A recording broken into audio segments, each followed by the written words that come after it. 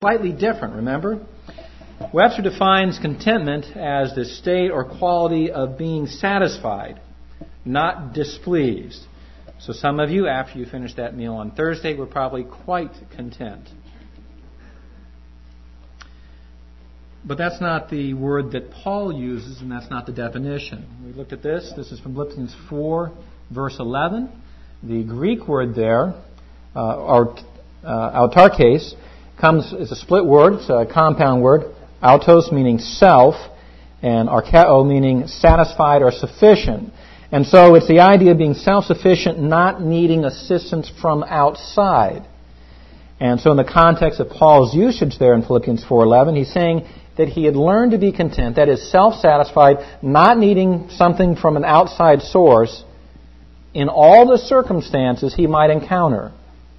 Whether it would be humble means or prosperity, of being filled, of being hungry, of having abundance or suffering need. In all the circumstances of life, Paul says, I have learned this secret of being content. Self-satisfied. Now, in essence, what Paul is saying here is that he has learned to be in charge of himself instead of being bound by circumstances, of being reacting to whatever's going on all the time. He didn't need changes to occur in his life in order to be fulfilling the very purpose for which he lived. Circumstances didn't have to change. The situation did not have to get better. It could stay as it was, and he could still be content. He had learned the secret of being someone who no longer reacted to his environment, but instead would respond to it with godliness regardless of the environment. Have you learned that secret yet? Are you able to control yourself regardless of your circumstances, all the while feeling all the personal emotion that could be involved with it, all the empathy, all the sympathy, all the hurt, all the joy that is just part of life? Can you live life to its fullest? Or as I think it was Swindoll had entitled his commentary on Ecclesiastes, living life on the ragged edge, experiencing it all, and yet still be content, fully in control? Or do the things around you determine what you're going to be like?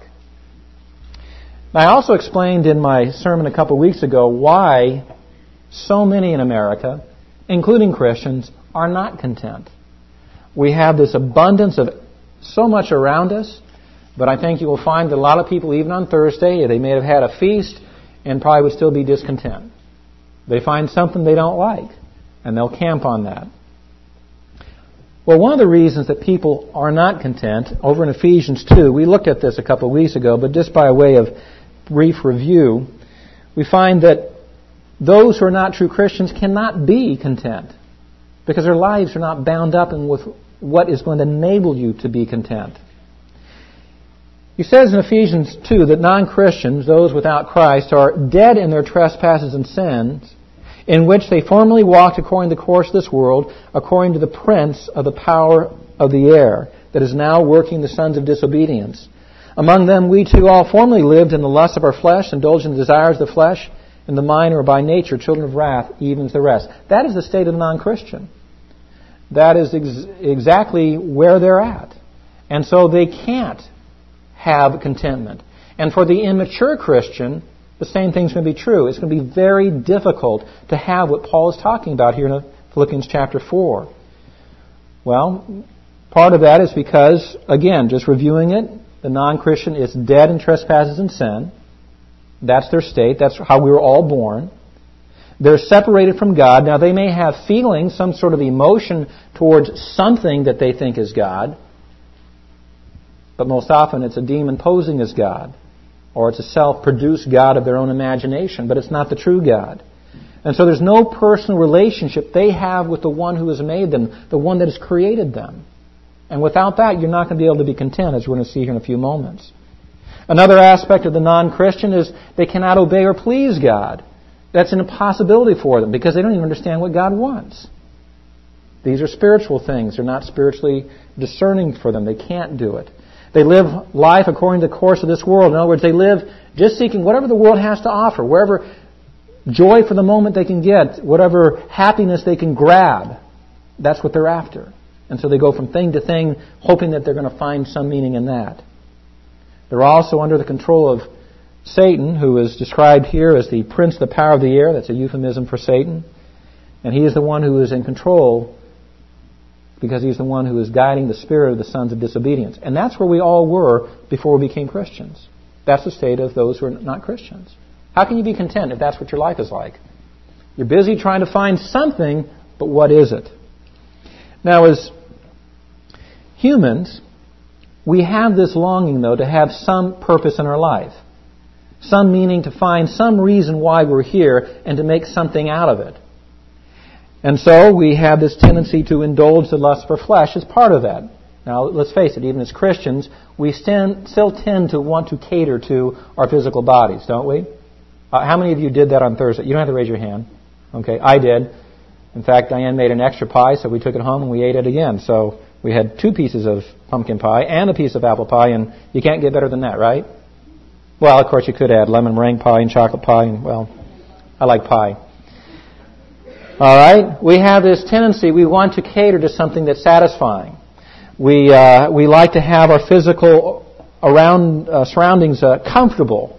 How many of you like these chairs better than those old ones, right? All right? It's comfortable. We like to do that. How many think it's a little stuffy in here? Okay. Click on the air so we can get a little something. All right? We cater to that. We all want that. When it's summer, you want the air conditioning on. When it's finally as cool as you want in the summer, you want to turn the heat on. That's the way we are, isn't it? Okay? We do that. Here it describes as indulging the desires of the flesh, or a lust of the flesh, but there's also this indulgent desires of the mind. We want to satisfy our mental appetites as well. Whatever will absorb our attention or energy and stimulate us intellectually, we'll do that too. Or if we're tired and we don't want to think, we'll find some way to amuse ourselves. That's just the way we are as humans. But that's not the way God wants us to live. That's not the way to gain the contentment that Paul is talking about. People pursue after fame and reputation, or knowledge and talent or positions and power and all these kinds of things. But apart from Christ, apart from living with Him in your life and actually His life living through you, all those things control you and make you their slave rather than the other way around. And that's how most of the world lives. They're controlled by the things that they should be in control of. Without Jesus Christ, you're spiritually dead. You're controlled by Satan. You are by nature a child of wrath. There's no hope of true contentment, and yet this desire for peace, this desire for happiness, some kind of meaning is strong, so there's got to be some way to put things together where you have a semblance of some meaning, and so man has done that. Often controlled by Satan.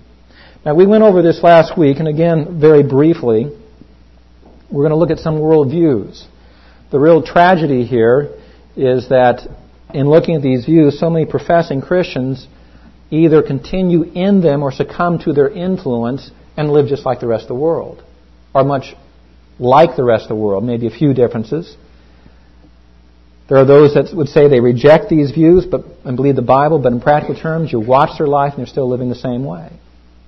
Well, what are they? Remember a couple of weeks ago we talked about deism, the idea that God is there, but He's not really involved. He's impersonal. He created everything and then abandoned it. Contentment then is sought in trying to figure out something and make it work. It's a futile thing. Ecclesiastes 1 deals with that, but that's the quest, to make some sense out of it. Solomon sought everything and said at the end it was futile to try and find meaning apart from God.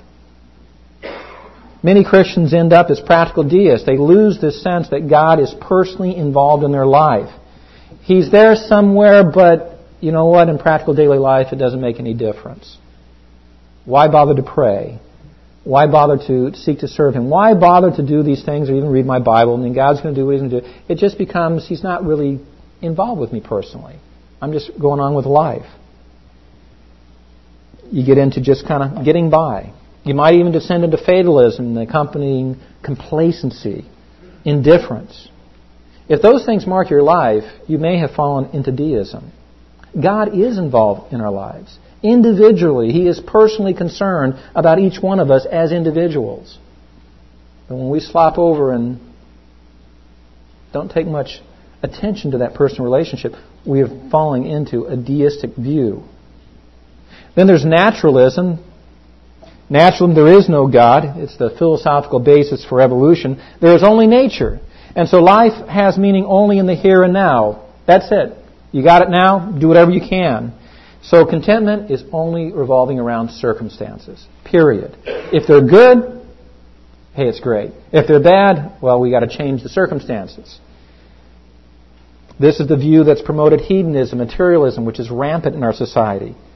If you live life in the pursuit of pleasure, or if you think life will be satisfying if you can get ahead just a little bit more, then in practical terms, you have fallen into naturalism. Your life's not bound up with God, it's bound up in present circumstances. There's also nihilism, and this is a child of naturalism. It boldly asserts there is no ultimate meaning in life. Life isn't something to deaden the pain, and then there are many that they check out completely through life. They commit suicide.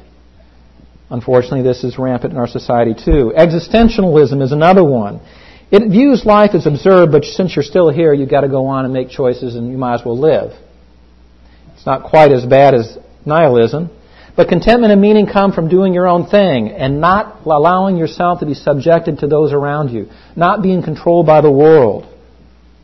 Why? Because they consider the world stupid. It has this similarity with nihilism. The result of it is a pursuit of self-autonomy and indifference to others that comes out of that. If you think that life will be satisfying when no one can tell you what to do, when you are the captain of your own ship, the master of your own fate, then in practical terms you have an existential view. It's affected you. There's also pantheism. This is Eastern mysticism. It's a multifaceted beast. It's kind of hard to succinctly describe it, but simply put, for the pantheist, physical life is relatively unimportant, so only the bare essentials are done. It's an ascetic approach to life. For them, you're looking for nirvana. That is when you've reached this where you become one with the universe and you no longer exist. The absence of pain is more beneficial to them than experiencing it. And that's the idea of nirvana. Peace and tranquility are gained by withdrawing from the world through meditation and solitude. Now, there is a certain satisfaction come from that, but it's a satisfaction of indifference. Or as one person put it, you become a happy rock. You got a smile on your face, but you're a rock that's just there. The contentment that Paul speaks of, though, here in Philippians 4 involves interaction with this sin-sickened world for both the pleasures and the pains of human existence. You experience everything, full on. True Christianity is for thinking people. It's not for those who are longing for a mystical experience where their minds are turned off and left behind somewhere. It involves your intellect as well as your emotion. All of you, all that makes you what you are as a person is involved in Christianity. In pantheism, there is a wrong elevation of spiritual over mind and actions. True Christianity takes in all that you are. And then humanism, that's the latest progression in these worldviews. Rather than losing yourself in the universe or the gods as in pantheism, meaning in life is found as you go deeper into yourself, into your inner conscience. And in fact, the more this is pursued, you find that man ultimately becomes his own God, or at least a substitute God. It all rests on him. It can be found in many fringe groups of Christianity and in cults. It's expressed in a lot of self-help books. If you're looking to yourself or thinking that somewhere if I get down in a deeper conscience and something's revealed and then I'll be okay, you're falling into a humanism. The solution isn't in you, it's in God, who affects you and changes you. See, the only worldview that can bring the kind of contentment that Paul is talking about here in Philippians, especially verse 4, verse 11, is Christian theism, biblical Christian theism. Because there is a God. He is our Creator. He is personal. He is present. He has revealed Himself to us. Not only that, but He has demonstrated His love for us. And He has provided for my sin problem by having Jesus Christ take my place. That's personal involvement. That's personal love for each one of us as individuals. Different kind of God, isn't it? And He has done this to bring me back into a relationship with Him. That's what this is about. And because I belong to God, my life has meaning bound up in Him. He is the Creator, so He knows why I'm here. He knows why He created me, right?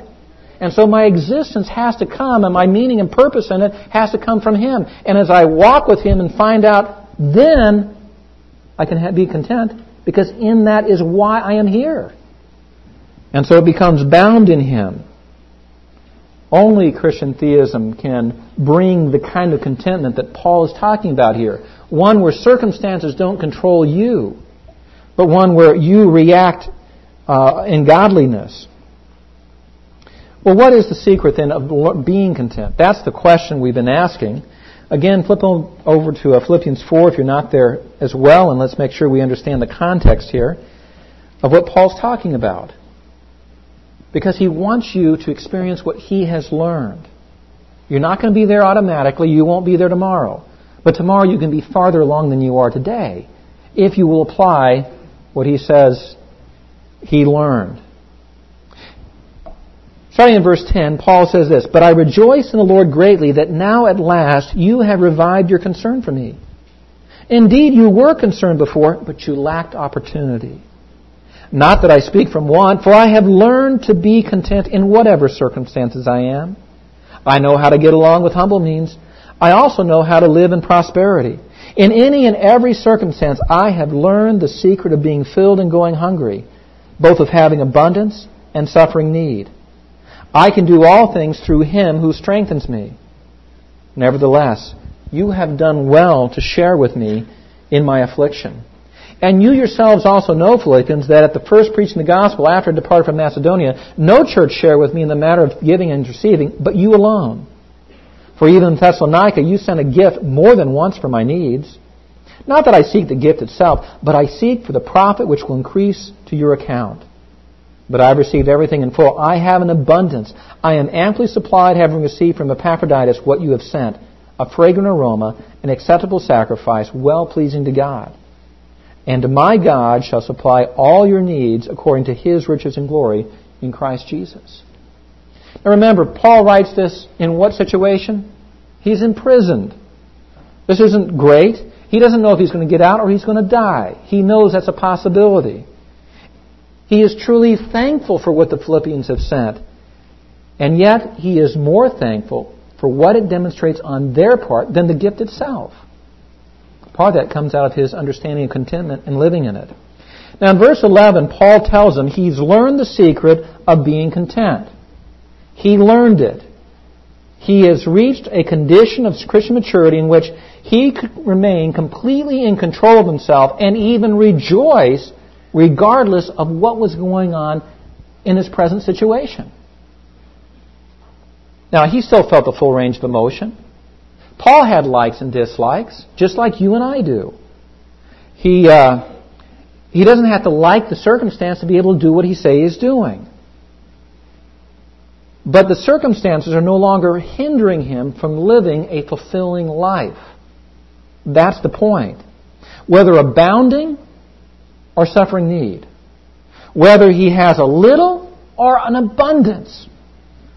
Whether it's the Thanksgiving feast or whatever leftovers happen to be scrounged up on Saturday afternoon. It's okay with him. Abounding or little. He's learned this. Whether he's getting good news or bad, he can be content because he's matured enough to apply the principles of the Christian life in being content with God. Being content with what God's provided. Being content that God's in action no matter what's going on with me personally. Now the secret's not hidden. It's not concealed here. Okay? This isn't something only a rocket scientist can find out. It's for everybody. It stares at you right from the text, and yet most people miss it. Because we tend to too often take verses and rip them out of context and memorize them, and then when we find them in context, we can't think about the context. The key here is verse 13. This is the secret Paul had learned. Again, not really a secret, because it's right there in the text. Very open. But this is what had happened in his life where he now understands, I've learned to be content. I can do all things through Him who strengthens me. Or through the one who strengthens me. And of course that's referring to Christ. Now too many of us have memorized this verse apart from its context. I did as a kid. memorize the verse and, you go wild with all sorts of speculation on applying it without a reference to what Paul's actually saying here. The context here is being content in all circumstances. Goes back to chapter 4, verse 4. Being able to rejoice in all circumstances. Not just tolerate it, but rejoice in it. And yet, for the most part, we think that verse 13, in terms of either doing some great thing for God, like Moses crossing the Red Sea, or having to endure some horrible thing that God's going to miraculously save us. Remember Shadrach, Meshach, and Abednego in the fiery furnace. Or what's their real names? We were told last Sunday. Who paid attention last Sunday? All right, you get the A. Okay? These are Hebrew names. Names that praise God. That's what we tend to think. I can do all things. I can endure this. But that's not the context here. Certainly, the principle applies in the worst scenarios, the worst situations. But Paul's talking about daily life. Where you are right now. Whatever's going on in your life right now.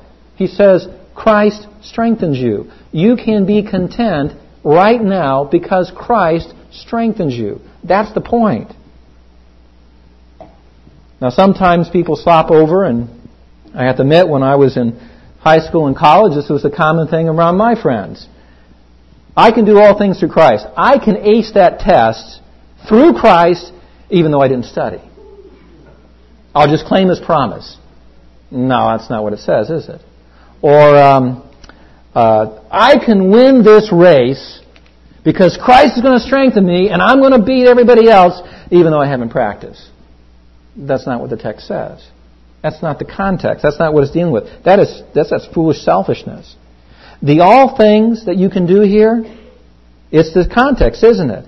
I can be content whether in humble means or prosperity, of being filled or going hungry, of having abundance or suffering need. No matter what my situation, verse 11 ties to verse 13 through verse 12. All my circumstances of daily life, I can be content. I can learn to be content because in all these situations, there is one who will strengthen me to do so. That's the secret. But it's not a secret, is it? Actually, it's just Christian maturity. But you don't mature in a day. You mature over experience as God changes you. Now, that's the good part here, okay? It is something that you have the ability to learn. But it's not something you do on your own. In fact, you cannot do it on your own. You must do it through Christ. Okay? You must be made alive together with Christ, as Ephesians 2:5 says. You've got to know Him. You were born and dead in trespass and sin. You need to be made alive in Him before any of this can ever happen. Isn't that the first step of Christian maturity? You've got to be born. Born again. Okay? You have to be transferred out of Satan's kingdom and its bondage to sin. You've got to be brought over into the kingdom of Christ, which has slavery to righteousness. And only Jesus Christ can do that in your life. You also have to change your mind about how you're living so that you no longer live according to one of these worldviews I already talked about. Now, I'm certainly not going to ask you to raise hands, but I would venture to say that probably everybody here is affected by one of these worldviews to one degree or another. We fall into that. We have the pressures around us to fall into that. We have to change our minds. We have to be thinking differently and develop a biblical theistic worldview. There is this God that loves us personally, that created you and me for a purpose that He has in mind. We need to fulfill it by seeking Him out. Now, you're not left alone in this, but without that mind change, there is no hope. 1 Corinthians 2:14 through 16 states the natural man does not accept the things of the Spirit of God, for they are foolishness to him. He cannot understand them because they are spiritually appraised. That's where we all start out. But when Christ comes into our life and does this work of regeneration, we not only get a new heart, but that heart isn't just emotion. It's our mind. We have a different ability to think than we had before. We find the Holy Spirit starts teaching us, 1 John 2:27. Do you realize that all I ever do up here is just bat my lips together? And there's, some of you are probably thinking that. You're ready to go to sleep. But that's all I can ever do. If you're going to learn anything here today, it has to be the Holy Spirit that takes the truths of His Word. My job is simply to try to explain this the best I can, but the Holy Spirit is the one who has to apply that in your life. You've got to be walking with Him. And as you are, He's the one who's going to convict you of all the areas. I've had people come to me sometimes and say, well, they were mad, why were you mentioning me in specific? I said, and they go on and tell me about some problem they had. I said, well, I'm sorry, I didn't even know you had a problem. That wasn't me, that's the Holy Spirit. He convicts and brings you to the place you need to be conformed to the image of God. And that's the promise. He is the one that teaches us. We also have the fact that the mind of Christ is developed in us. 1 Corinthians 2:16, it goes on. We have the mind of Christ because of regeneration. Christ living within us. A different way of looking at things and understanding things. Now certainly there's work we must do as we resist the world's effort to conform us to its image. We have to do that. We have to not be conformed to the pressures of the world to conform us, but instead be renewed by be transformed by the renewing of our mind, Romans 12:2. But again, it's the Holy Spirit working in you that does this. You're not going to understand this all on your own. We have Him working in us. So with that, then, I can do all things through Him who strengthens me. I don't live the Christian life by my own power. I live it in the power of God. Now, the power of God is available to you. It's available to you to live in all circumstances. Over in 2 Peter, chapter 1, verse 13, Peter writes this.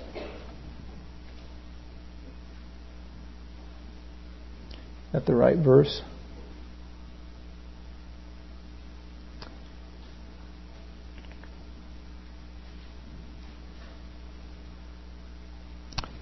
Verse 3, not 1. It's verse 3.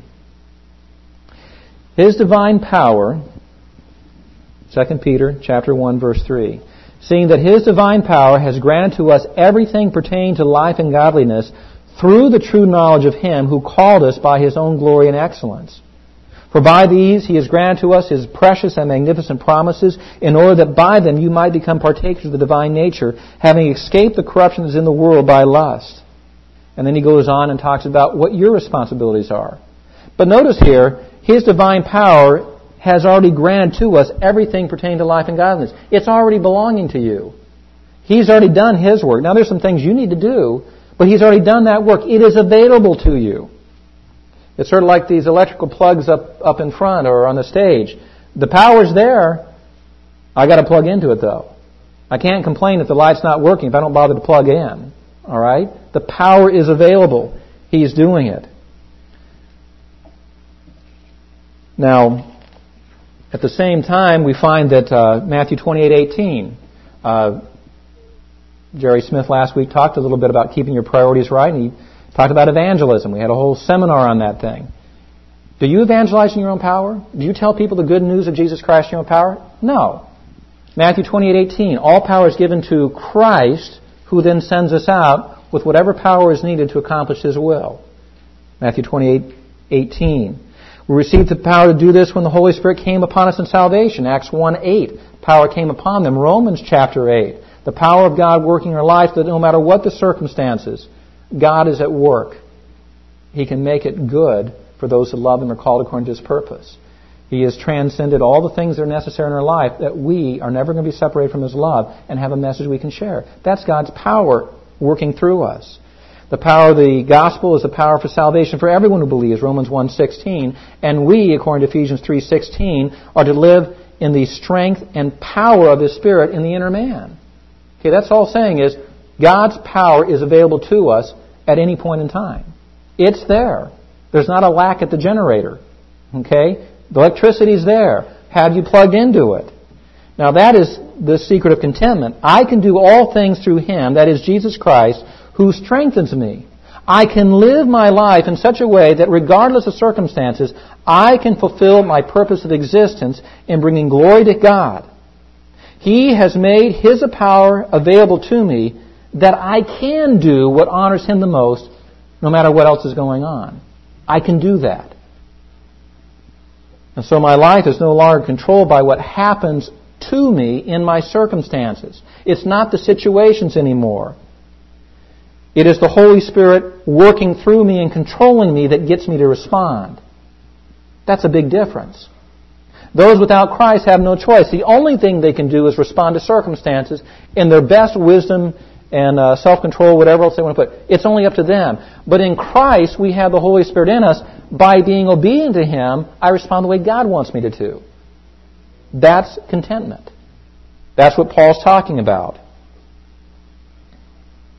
So instead of being a thermometer, and you know what thermometers do, they fluctuate with the temperature, right? Up, down. You're a thermostat. What does a thermostat do? Stays the same. It changes the environment by its own reactions. Right? That's what we're to be as Christians, thermostats. Not reacting to our environment, but changing our environment as we react in a godliness. Now wait a minute, you say. You understand that. But it doesn't seem to make much difference in your life. Why is this power in my life so weak, you say? I'm telling you to be Christ-like, but you struggle with even simple temptations. Well, what's wrong? Flip over to Matthew chapter 17, verse 14, and let's look at an example here. What happens? Why is it that Christians are so weak when all this power is available to them? Now, Jesus in this passage has previously given His disciples the power to cast out demons. And they have done it before. But here we find there's a man with a son who is demonized. He's begging the Lord for help because the disciples aren't able to cast out the demon. Verses 14 through 16. So Jesus, verse 17, cast out the demon. And then in verse 19, the disciples come to Jesus and ask this: why could we not cast him out? They're confused. They were able to do it before. Then look at verse 20. Here's the answer. Because of the littleness of your faith. For truly I say to you, if you have faith as a mustard seed, you shall say to this mountain, move from here to there, and it shall move, and nothing shall be impossible to you. The disciples had the power, but they could not appropriate the power because their faith was too small. They didn't believe God enough. That's the same problem we have with the power of God in our own life. It is available to us, but we don't use it because our faith is so small. We don't trust Him enough to do what He says. To step forward in obedience. Well, how is the power then made available? Well, first of all, you need to remember who God is and what He has done. Okay, that's number one. Who is God? And the more you get wrapped up in Him, the more you're going to get lost and the more you're going to trust Him. What has He done? That's the evidence of His character. Second, you have to do what He commands.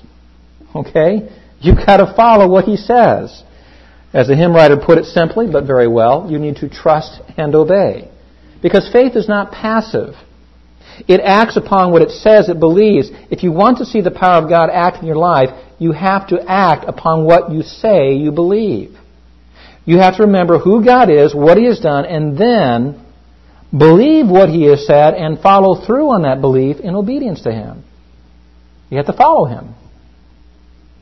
And our knowledge and trust in God increases with our experience with Him.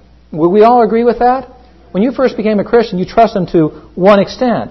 But the many years that you put in with all sorts of life situations, see His faithfulness, understand His Word better, your faith and trust increases.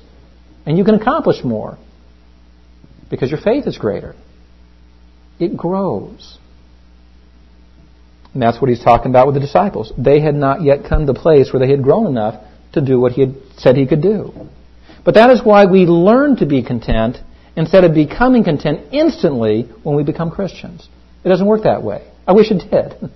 But it doesn't work that way. We have to grow into it. Here's another example. Joshua. You all know the story of Joshua.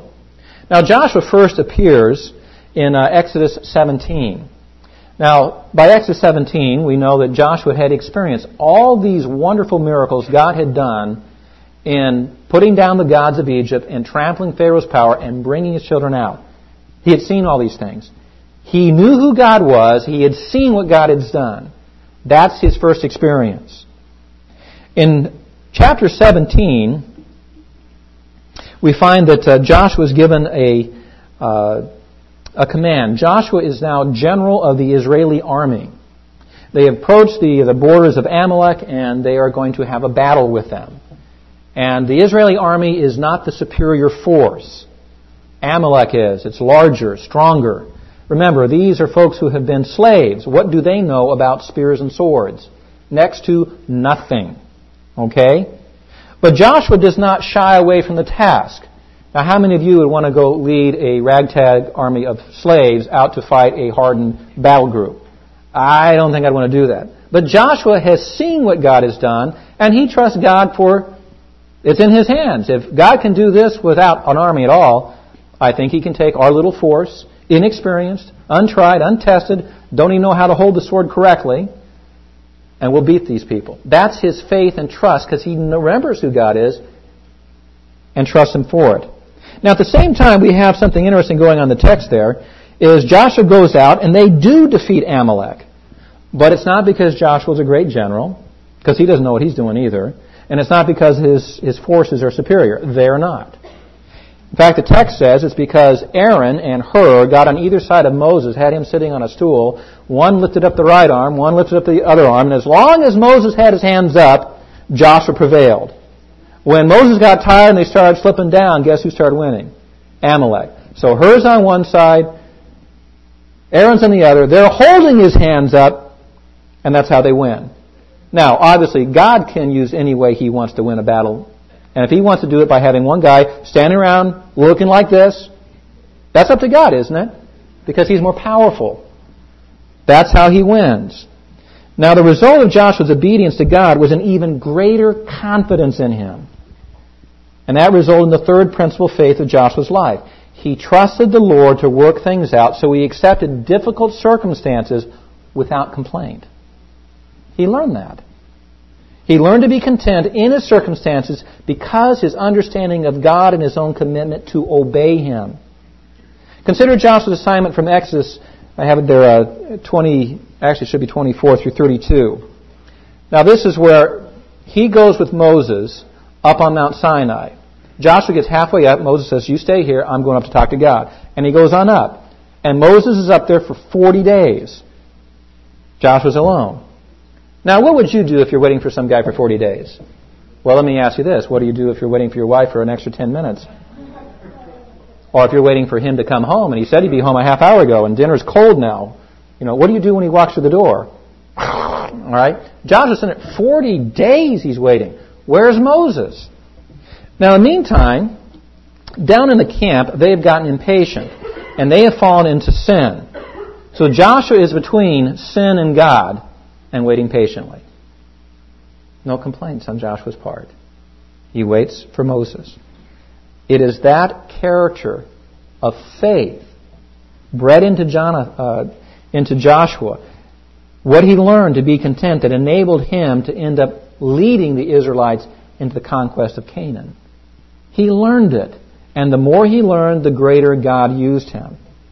The key here in Philippians, again, is tying verse 11 to verse 13 through verse 12. Remember that definition I gave of contentment in verse 11? Self-sufficient, not needing assistance from the outside. Well, the context makes it clear here. Paul's not talking about not needing anything from outside himself. He's not talking about somehow that he is self-autonomous. If he was doing that, he would be talking about existentialism or humanism. He's not talking about him himself. It's verse 13. Paul is clear. He is sufficient in Jesus Christ. Not by himself, but in Jesus Christ, he is totally sufficient for whatever is going to come, because Christ is sufficient. As Paul walks in faith with Jesus, he can be content. For then he is appropriating the knowledge of God he has gained. He's applied in practical trust of God, His great character, all of His promises, and he's content. I don't need anything else because God's going to provide. And He'll provide all sorts of ways, but I can trust Him no matter what's going on. I don't have to manipulate situations. I can trust Him, provide according to His promises. You cannot be content by yourself. You can only be content when it is you plus Jesus Christ together. For our God can overcome any circumstance, and when you're walking with Him, He goes through it with you. If you're not walking with Him, guess what you get to do? Go all by yourself. And that's not contentment.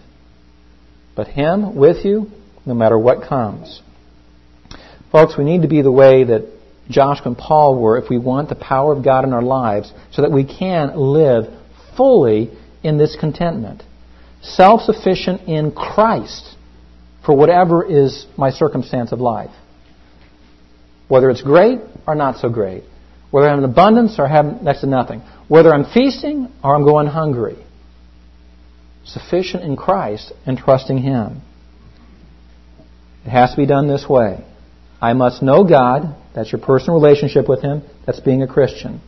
And then I need to remember who He is, His character, His attributes.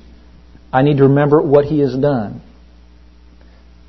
Now, you cannot do that if you are not in the Scriptures, can you?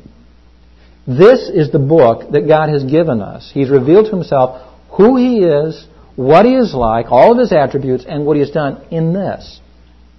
If you don't know this, you can't know God. If you don't know this, you can't know what He has done. If you don't know what He's done, how are you going to trust Him for what's going on in your own life? You've got to know the book. Second, you need to trust and obey Him. If you know Him, you've got to believe what He says about Himself and apply that. That is trust. Faith, again, is not left out on its own. It applies itself in trust. Trust means I obey God because I believe Him. And then, with submission to these principles and precepts of His Word, I submit to God's sovereignty with rejoicing. That's applying the whole chapter here in chapter 4. Rejoice in all things. Again, I say rejoice. I submit to God's sovereignty, regardless of circumstances. Now, my attitude has to be one of rejoicing, not because of the circumstances, because you may not like the circumstances. You may hate the circumstance. But if Christ is with you, you have a reason to rejoice. That's what He's talking about here. Lord, thank You that I am here. Not because I like what's going on, but because You are here with me. And there's no place I'd rather be than where You are. Remember that you, as a Christian, died with Christ and were buried with Him, and you rose up to newness of life in Him. You have His resurrection power living in you. You were crucified with Christ. Remember Galatians 2:20? And the life that you live is no longer your own. It's Christ living through you. That's the power of God right there. And you have to live in that power, not being controlled by circumstances, but be controlled by Him. Remember, the Lord is in charge. You belong to Him. You walk with Him. He will see you through anything that comes. But again, your attitude must be one of, are you seeking the Lord's will? That's the quest. And then being thankful for whatever opportunities He gives you to demonstrate your love and trust for Him. Now, if you take your eyes off Christ and you put them on your circumstances, you're going to end up back in chapter 2 with murmuring and grumbling. And murmuring and grumbling always ultimately ends up against God. Okay? And that will block God's power in your life. So seeking His will, you can do that. Remember those life situations I gave you a couple of weeks ago? These are things that have happened to people I know. Real things. Could you be content in those circumstances? People at work or school don't like you. Your in-laws don't like you and they're trying to interfere in your marriage. That's a tough one. You go outside, you get in your car and you find someone smashed into it. None of us like that. You get home, your house is burglarized.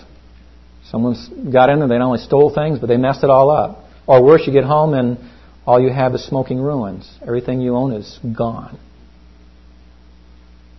You suddenly find yourself unemployed. You're mugged. You're arrested and jailed for something you did not do.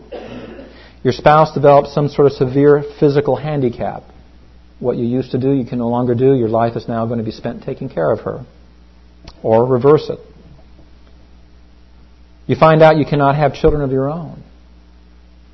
your child dies, or you're diagnosed with an incurable terminal disease, in every one of those circumstances, you can be content if you remember who is God, what has He done, and then will obey His commandments and follow the principles of His Word, while keeping in mind that we are living with eternity in view, not just the present.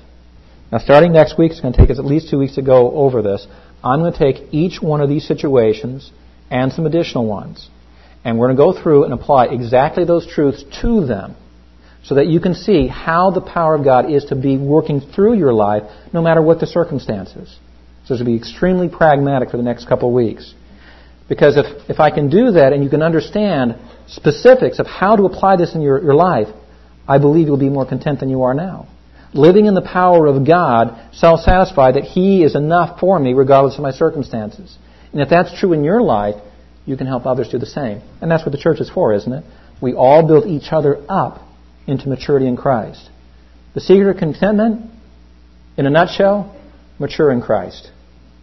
The more you're walking with Him, the more the contentment will be there. You and Christ alone, you two together, are enough. That's all you really need in life. Because He will take care of all your circumstances. That's His promise. Father, again, we thank You that Your Word tells us these things. These are not things we would believe on our own, except You reveal them to us. And we are grateful. We are grateful that we have this privilege of being made alive together in Jesus Christ when we were once dead in our trespasses and sin.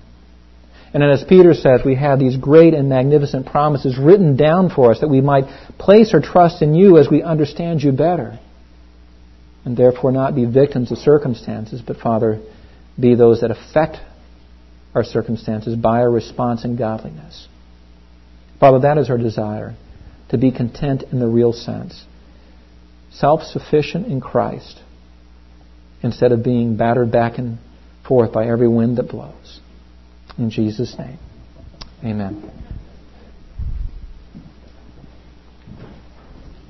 You can all stand and turn to